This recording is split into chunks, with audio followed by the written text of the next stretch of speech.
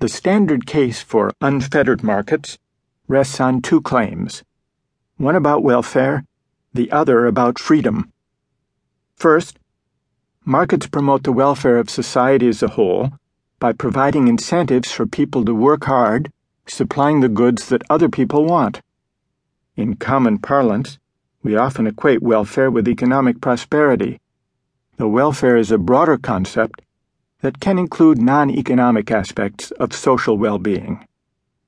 Second, markets respect individual freedom. Rather than impose a certain value on goods and services, markets let people choose for themselves what value to place on the things they exchange. Not surprisingly, the opponents of price gouging laws invoke these two familiar arguments for free markets.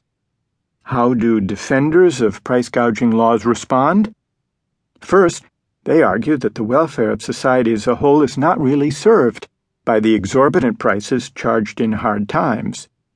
Even if high prices call forth a greater supply of goods, this benefit has to be weighed against the burden such prices impose on those least able to afford them.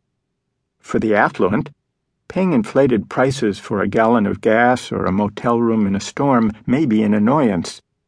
But for those of modest means, such prices pose a genuine hardship, one that might lead them to stay in harm's way rather than flee to safety.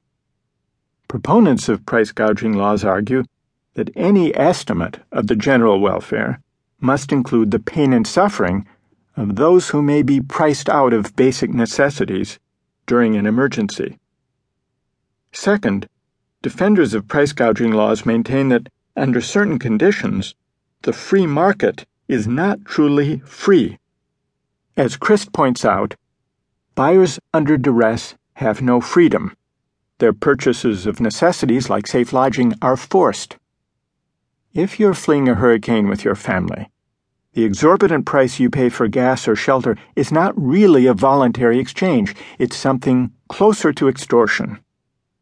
So, to decide whether price gouging laws are justified, we need to assess these competing accounts of welfare and of freedom.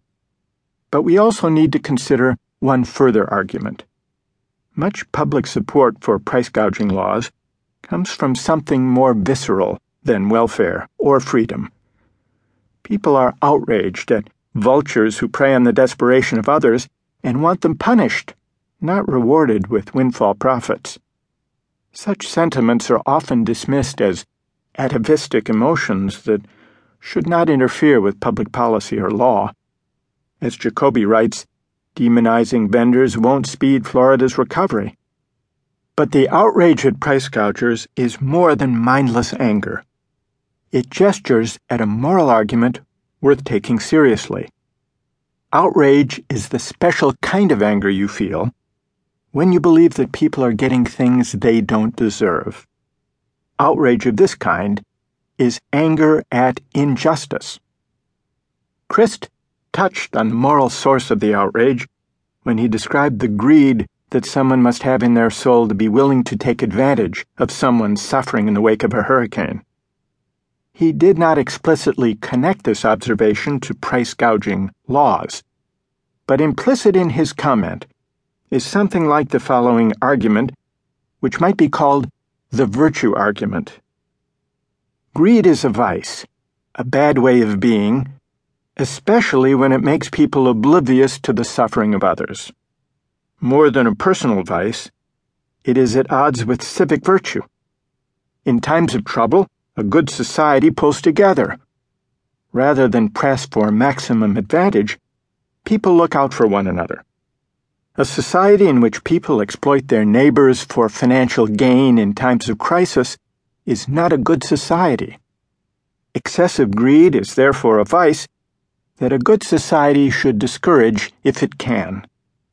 Price gouging laws cannot banish greed, but they can at least restrain its most brazen expression and signal society's disapproval of it. By punishing greedy behavior rather than rewarding it, society affirms the civic virtue of shared sacrifice for the common good.